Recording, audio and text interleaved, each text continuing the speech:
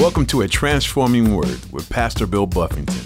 This program is a ministry of Calvary Chapel, Inglewood. Today on A Transforming Word. Doesn't matter what our past was, right? Your past could have been in drugs, and someone else in sexual sin, someone else just in unbelief. At the end of the day, we all need what happened on the cross. The cross should unify us. Everybody at the cross is humble, right? I couldn't do it for myself. He did it for me. The cross should bring the body of Christ together where it's like, man, we all need Jesus. We all need what he did. But at the end of the day, we're all looking up at the cross. He's great. We're just humbled and thankful to be recipients of his grace and his mercy and his goodness. So when he says here, what makes you to differ from one another? Nothing. We're alike.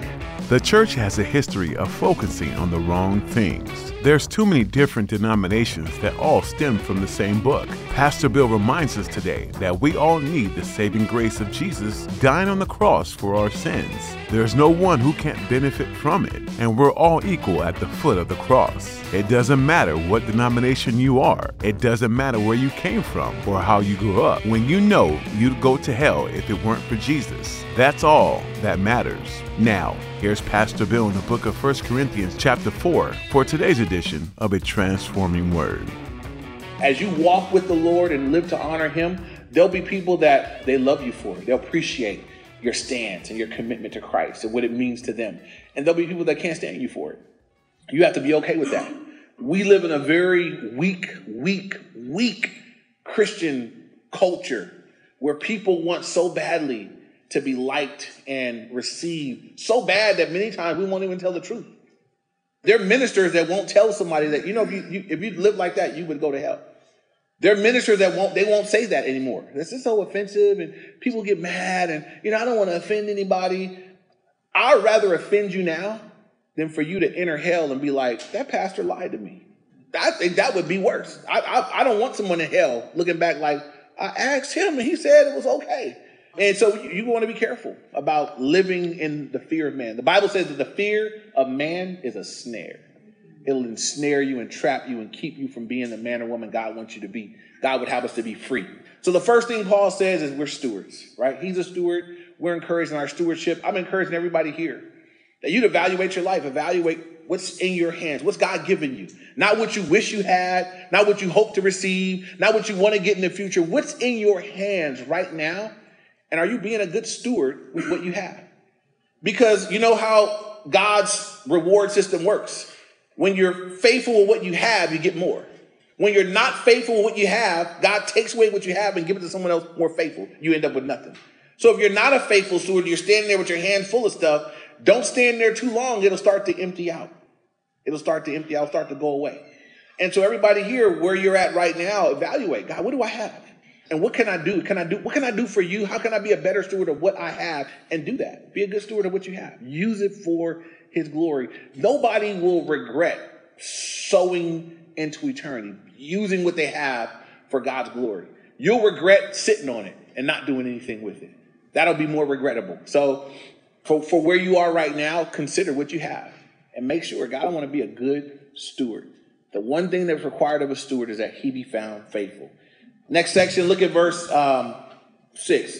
Now these things, brethren, I have figuratively transferred to myself and Apollos for your sakes, that you may learn in us not to think beyond what is written, that none of you may be puffed up on behalf of one against the other. I love that. I don't want you to think beyond what's written, right? So the boundaries are set for us, the word of God.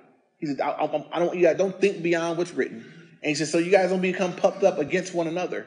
That was what was happening between them is, instead of recognizing, he's going to talk about it as we get to the next section, instead of recognizing that what I have comes from God, they were taking what they had as though they had earned it or it was theirs. So what happens then is you become puffed up. Oh, I can do this and you can't. I'm better than you. We'll find out right here. There's no room for that in the body of Christ either, right? That's not how it's supposed to be. Because God's given different gifts, men put a greater value on some gifts than others. I pastor and I teach. Some people they think this is the most important role, but it's not. I'm telling you, it's not. The people that are praying are important. The people that are serving are important. The people that are giving are important. The other people that are teaching, everywhere here where the word is being taught, Gabe's teaching, there are women teaching. Which one is less important to God? Which one's more important to God? They're all important. All the things, and they're all necessary. right? The reason why I can stand here and teach and I'm not looking in the back like, what's going on? What's happening? Do I need to go? I'm not worried. There's somebody else out there for that. I just get to teach. I don't have to worry when the women are in the room and the babies are over there. I know they're covered. I know some men out there walkie-talkies. If anything goes down, we'll get a call. But it's covered. It's taken care of. It's all important. There's not one that's greater than the other. Every one of them, every gift, right? Who's the giver of the gift? God. He's the big deal. So if you got a great gift for Christmas, your great gift doesn't make you great, the one that gave it, right? If you get a great gift, it's like, thank you. My dad always hooks my kids up. So if we broke for Christmas, I'd be like, well, at least Paw hook him up, and he does. He always hooks him up, and they leave Paw's house cheesing. They're like, well, I got Paw, ooh, and if they get too big for toys or whatever, he just gives them cash. They leave with money, whatever. And, when they leave there, they're not like, look what I got. I'm tough. I'm bad. It's like, man, Paw, they thankful to Paw. He hooked them up. God gives these gifts. And I want you to think just what an affront it is to him. If God gives me a gift, and I start owning it like, I'm the man. I got that gift. You got that gift? You don't have that gift? I got that gift. Think about how that feels to him when he's saying, I gave you that gift to build them up. You're using it to build you up. That's not what I wanted. You're misusing my gifts. That's bad stewardship. So let's look at the next section now. Look at verse 7. It says, for who makes you differ from one another? And what do you have that you did not receive? Now, if you did indeed receive it, why do you boast as if you had not received it? And so he asks a bunch of rhetorical questions. Hey, what makes you differ from one another? What makes you different from the other people in the body? Nothing. This is the cool thing with the body of Christ. Everybody, we all entered in the same way, right? We all needed to be forgiven. That's why when we take communion, the cross is a great equalizer. Everybody here needed the cross. Doesn't matter what our past was, right? Your past could have been in drugs and someone else in sexual sin, someone else just in unbelief. At the end of the day, we all need what happened on the cross. The cross should unify us. Everybody at the cross is humble, right? I couldn't do it for myself. He did it for me. The cross should bring the body of Christ together where it's like, man, we all need Jesus. We all need what he did. But at the end of the day, we're all looking up at the cross. He's great. We're just humbled and thankful to be recipients of his grace and his mercy and his goodness. So when he says here, what makes you to differ from one another? Nothing. We're alike. We're the same. We need the same God. We need the same mercy. We need the same forgiveness. So be cautious of having a critical spirit. Be cautious if you're someone that's judgmental of others around you. If you feel like, I'm a little better than everybody around me. Be careful about that sort of attitude. Because right here, you're looking at someone that's bona fide great, and he didn't have that attitude, right? Paul, as far as a minister goes, I don't know that you could be any greater, but he didn't see it that way. He didn't see it that way. When I look at the ministry of Jesus, right, he's God in the flesh. And he was humble.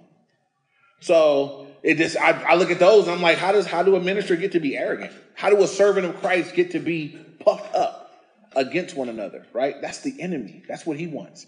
And so he says here, look, how do you differ from one another? You don't. That's a rhetorical question. You don't differ.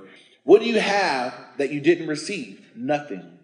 Everything you had, you received. And when you receive things, what do you teach your kids? Somebody give your kids something. What do you teach them to say? Thank you. That's the proper response. Thank you. I'm grateful. I appreciate. I've been given something. Thank you, Lord. That's the attitude of recipients. And since we're all recipients of God's grace, of God's forgiveness, of God's mercy, and God's gifts, the attitude of our hearts should be praise. The one thing we should be all able to do together is offer up some praise. We got a lot to thank him for. So that should unify us, right? What do you have that you didn't receive? Absolutely nothing. Now, if you did indeed receive it, he's talking to the Corinthians. Why do you boast if you didn't? Because that's what they were doing. Imagine a group of people. You name the gifts. I'm a this. I got this ministry. I got this over here. Imagine a group of people boasting against one another. Paul is saying, y'all look crazy. This is not what God wanted, right? The goal of the gifts, we should come together, right? When I look at a body, I'm looking for the gifts, like a football team, right? What if the quarterback was like, I think I'm better than the receiver? And the receiver's like, oh, yeah? Well, I think I'm better than running back. Was like, well, and if all the linemen said, well, when everybody start fighting each other and then you put that group out on the field, are they going to get anything done? No, the receiver's like, you nothing without me. I'm not catching nothing you throw. The linemen let the the defense get in and smash you, and it'll be a losing effort. That's what happens to the church. When we start fighting each other and, the worship people or the minister or the this group and the that, and we're not one, we're at odds, then when we're supposed to get out here and do a work for God and reach the lost and say and minister to people, we can't. We all fractioned off. But you get that same team of people united. I appreciate my quarterback. This receiver is all that. Running back, you open up the pass game. Lineman, you guys make it all happen. And when you get everybody together, functioning together, and it's like now you can get out there and smash the enemy out, get it done. And so as a church of God, as a church of Jesus Christ, when all the gifts are here and everybody's saying, hey, I recognize that gift, that we need that. I need some more people with that gift, and we need some people with that ability, and we need people to, if we get all those gifts going God's direction, we can have some great victory. God could do a great work in us and through us. And so that's why Paul is correct. He's not correcting them to put them down. He's saying, guys, there's a work to do. And the way y'all are fractioned up right now, the work won't go forth in the way God would have it. So I'm correcting you guys. So we want to glean and learn from them that the work God has called us to do, that it will go forward in power. And so he says, again, the last part of verse 7. Yeah, I'm like, what? It's not tongues. All right. Now, if you did receive it, why do you boast as though you had not received it? Verse 8. And again, Paul now is using sarcasm. So verse 8, there's some sarcasm. He says, you are already full. You are already rich. You have already reigned as kings without us. And indeed, I could wish that you did reign, that we also might reign with you. So Paul is saying, you guys act like y'all are already made it. Y'all are already there. Y'all already full. You're already rich, and you're already reigning as kings. Jesus isn't even reigning yet. Y'all know that? Right? How are y'all the subjects of the king of the kingdom reigning before him? And so Paul said, y'all got it all wrong. We are coming. There's coming a day where we will rule and reign with Christ, but it hasn't come yet. So Paul, y'all already made it? Y'all rich already? Full already? Reigning already? No, you're not. It's in their minds. And so this reminds me of Revelation. If you write notes, write down Revelation chapter 3, verse 17, as the letters were written to these 7 churches that all had their different issues. But to the Laodiceans, they were a church like this that saw themselves beyond what they should. The Bible says that we're not to think of ourselves more highly than we ought to think in Romans 12:3. But in Revelation 3, to the Laodiceans, as Paul writes them, he says, I know your works, that you are neither hot or cold. So then, because you are lukewarm and neither hot or cold, I will vomit you out of my mouth. Because you say, verse 17, I am rich, have become wealthy, and have need of nothing. And notice what he says, Jesus speaking, and do not know that you are wretched, miserable, poor, blind, and naked. That's a great contrast. They're saying we're rich, wealthy, and need nothing. Jesus is evaluating them. Jesus, who sees everything the way it really is. Y'all are saying y'all are rich, wealthy, and need nothing. Jesus says, no, you're wretched, miserable, poor, blind, and naked. We don't want to be people that have misjudged for ourselves, right? Jesus is not wrong here. He's evaluating them. He gives them a remedy, what they need to do, how they need to come to him and receive what he has. So as Paul is speaking to them, he says, you guys already made it. So this is the mindset, the attitude we want to be careful about as believers. The attitude that says, I'm already all that. I made it. I'm super saint. I've been in this thing quite a long time, and I'm already there. Understand this: that no matter how long you walk with the Lord, you are still a work in progress. Amen. And that's a good thing. That for me, I'm encouraged by that. I'm glad that when it comes to reading the Bible, I'm glad that I'm never going to read the Bible so much that it's like, I got that book. I mastered it. It's over. Because it's living. It's not novel. It's not a history book. It's a living word of God. And I can read through it every year, and God's still speaking new things and he's speaking through it. It's living and powerful. It's active. This isn't like some other thing where I could just memorize it, got it down pat. I got that. So I don't got that. I'm still getting that. I'm still seeking him. I'm still having to hunger and thirst and study and go after him, because there's more of him than I'll ever attain. I won't get to the bottom of the barrel of who God is and what I could glean from him. So I continue to seek him. We all do. That's a beautiful thing. It's wonderful to know that this is not going to end on earth. Not till we get to heaven, right? When you get to heaven, the Bible says you will know even as you are also known. Then you'll finally be a know-it-all, but not till then. Not till you get there. And then interesting, the people that get there and know it all worship him with everything they got. So the more we know him, the more we should be people that just worship him and love him. So again, he says, you're already full, you're already rich, you've already reigned. I wish that we could have joined you guys. Paul's being sarcastic, verse 9. For I think God has displayed us, the apostles, last, as men condemned to death, for we have been made a spectacle to the world, both to angels and to men.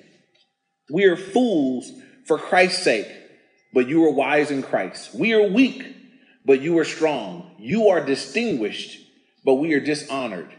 And he's going to go on, but I want to point out a couple things from verse 9 and 10. Paul says to them that God has put us on display. And I want you to notice that Paul says both men and angels. How many of you guys know that angels are checking us out? The unseen realm, we blow them away. They really trip out when they're looking at us and they're seeing what's going on because they're in a different realm. Right? For them, angels are not, some people think when we die, you see this every time somebody die, he got his wings.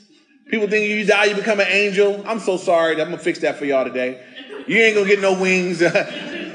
Can you imagine me with wings? You know what I'm saying? Like, don't do it. So we don't get wings. You're not going to become an angel. When you die, you don't become an angel. Angels and humans are two separate created beings. We don't get wings. We're created beings. The angels were created. They're unseen beings. They're messengers for God. A third of the angels fell with Satan. Satan himself is also an angel. That's why he's not the antithesis of God. He's not a direct match for God. He's an angel. He's a created being. He's going to lose when it's all done. God threw him out of heaven like that. He fell like lightning. So angels, a third of them that fell are demons. The rest of them still belong to God, so they're still more with the Lord than with the devil. They're created beings. And in the unseen realm, they observe us. They have a relationship with God. God speaks to them, sends them out on missions, and they do things, sometimes on our behalf. They're protecting us. It's going to be amazing one day to get to heaven and realize all the things that we were kept from, that they're angels at work on our behalf. Now, we're not supposed to pray to the angels. Some people pray, I pray my angels will protect me. No, you pray to God. God, you protect me. If you decide in protecting me to send some angels, cool. If you want to do it yourself, cool. I'm just asking you to protect me. You don't pray to the angel or for the angel. That's one thought out there. So they're at God's bidding. God sends them and they go do what he wants. So Satan is kind of the troop leader of the third of the demons that are with him, and he disperses them. But they're in the unseen realm, and they observe what we're doing. They observe, the grace that's available to us. You guys know that for the angels, when they fail, there is no plan of redemption for them. None. This is in Hebrews. It says that for the angels, he gave no aid, but he did give aid to the seed of Abraham, which we are. We're the seed of Abraham. So spiritual, you guys know financial aid. I need financial help. First aid, need some medical help. Spiritual aid. God says, for you guys, the seed of Abraham, y'all mess up. And I made a plan of redemption. I made aid for you guys. I made a way for you guys. But to the angels, he didn't. So that third of angels that fell, they can never be forgiven. They can never get to go. They don't get to go back. And so imagine what the angels that are watching people rejected are like. You guys understand what's great. Imagine they understand. The angels the demons seem to understand what hell is better than we do. If you guys look through the Gospels, there are times where Jesus confronts those that are possessed with demons, and they're like, please don't do it now. Don't torment us now. They know that their time is coming to be tormented, and they're afraid of it. They're like, please, not yet. They're begging him, not yet. They're afraid of it. They're terrified of it. But they're there watching us. God said, I made you a spectacle to them. Spectacle. We're spectacles of God's grace. But I think it's also must amaze them how maybe we don't take advantage of everything that we have available to us. I would imagine that we have a different relationship with God. We don't do it right now. We'll see later in Corinthians, but there's coming a time in the next realm when we enter into heaven, we're going to actually judge the angels. We're going to be over them. We'll learn about this later in Corinthians, but Paul said, why y'all taking each other to court? Y'all can't settle y'all matters and make judgment between yourselves. One day you're going to judge angels, he tells them. And so they're looking at us and they're going to judge us one day?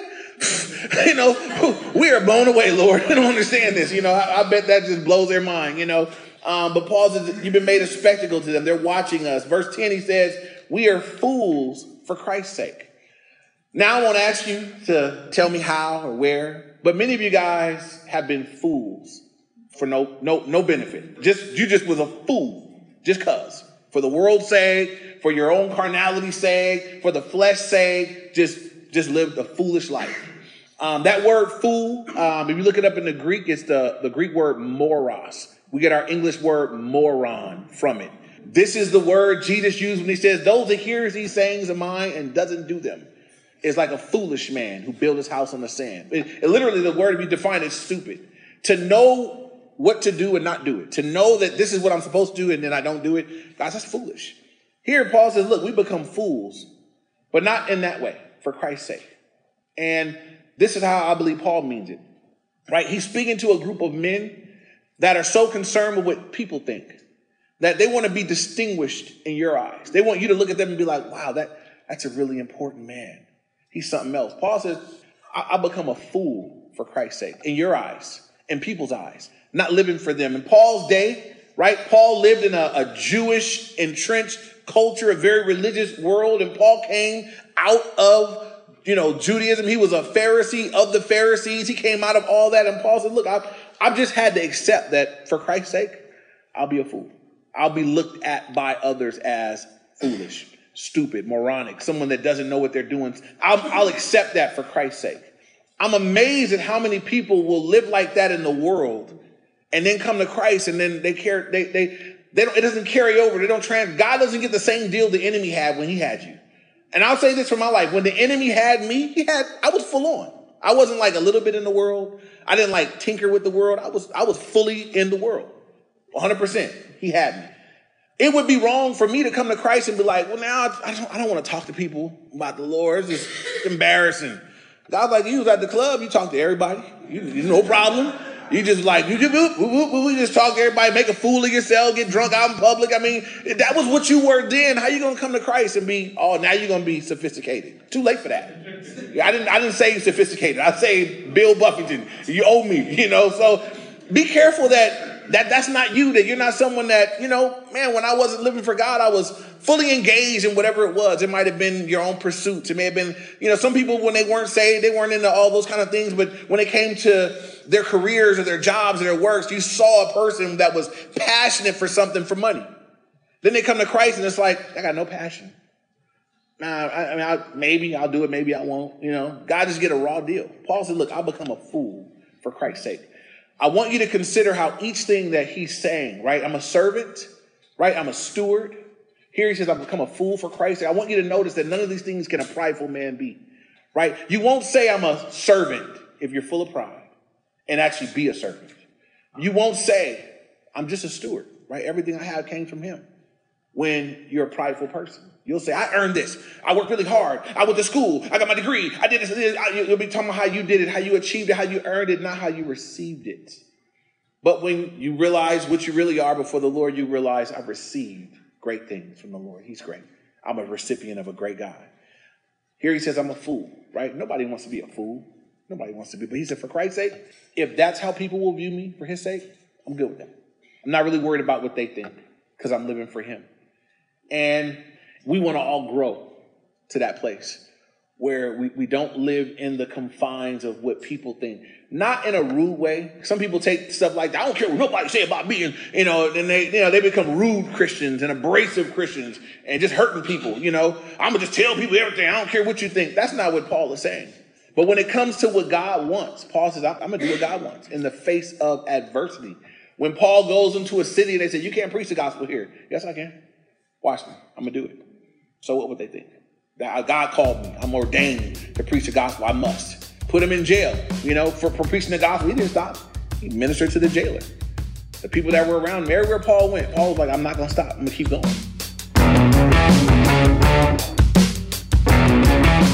1 Corinthians touches on how the city of Corinth was rampant with idolatry and immorality, not too different from cities of today. Does this mean that you run away and isolate yourself from the sinful world? No, but Paul's letter did communicate that as a Christian, it's important to live a life that's upright and pure before God, even in the midst of a dark and sinful world. When the pressure is great, your opportunity to contrast the dark with light can be even greater. How does one do this with all the influences pressing in? keep looking to the Word of God for direction in all things.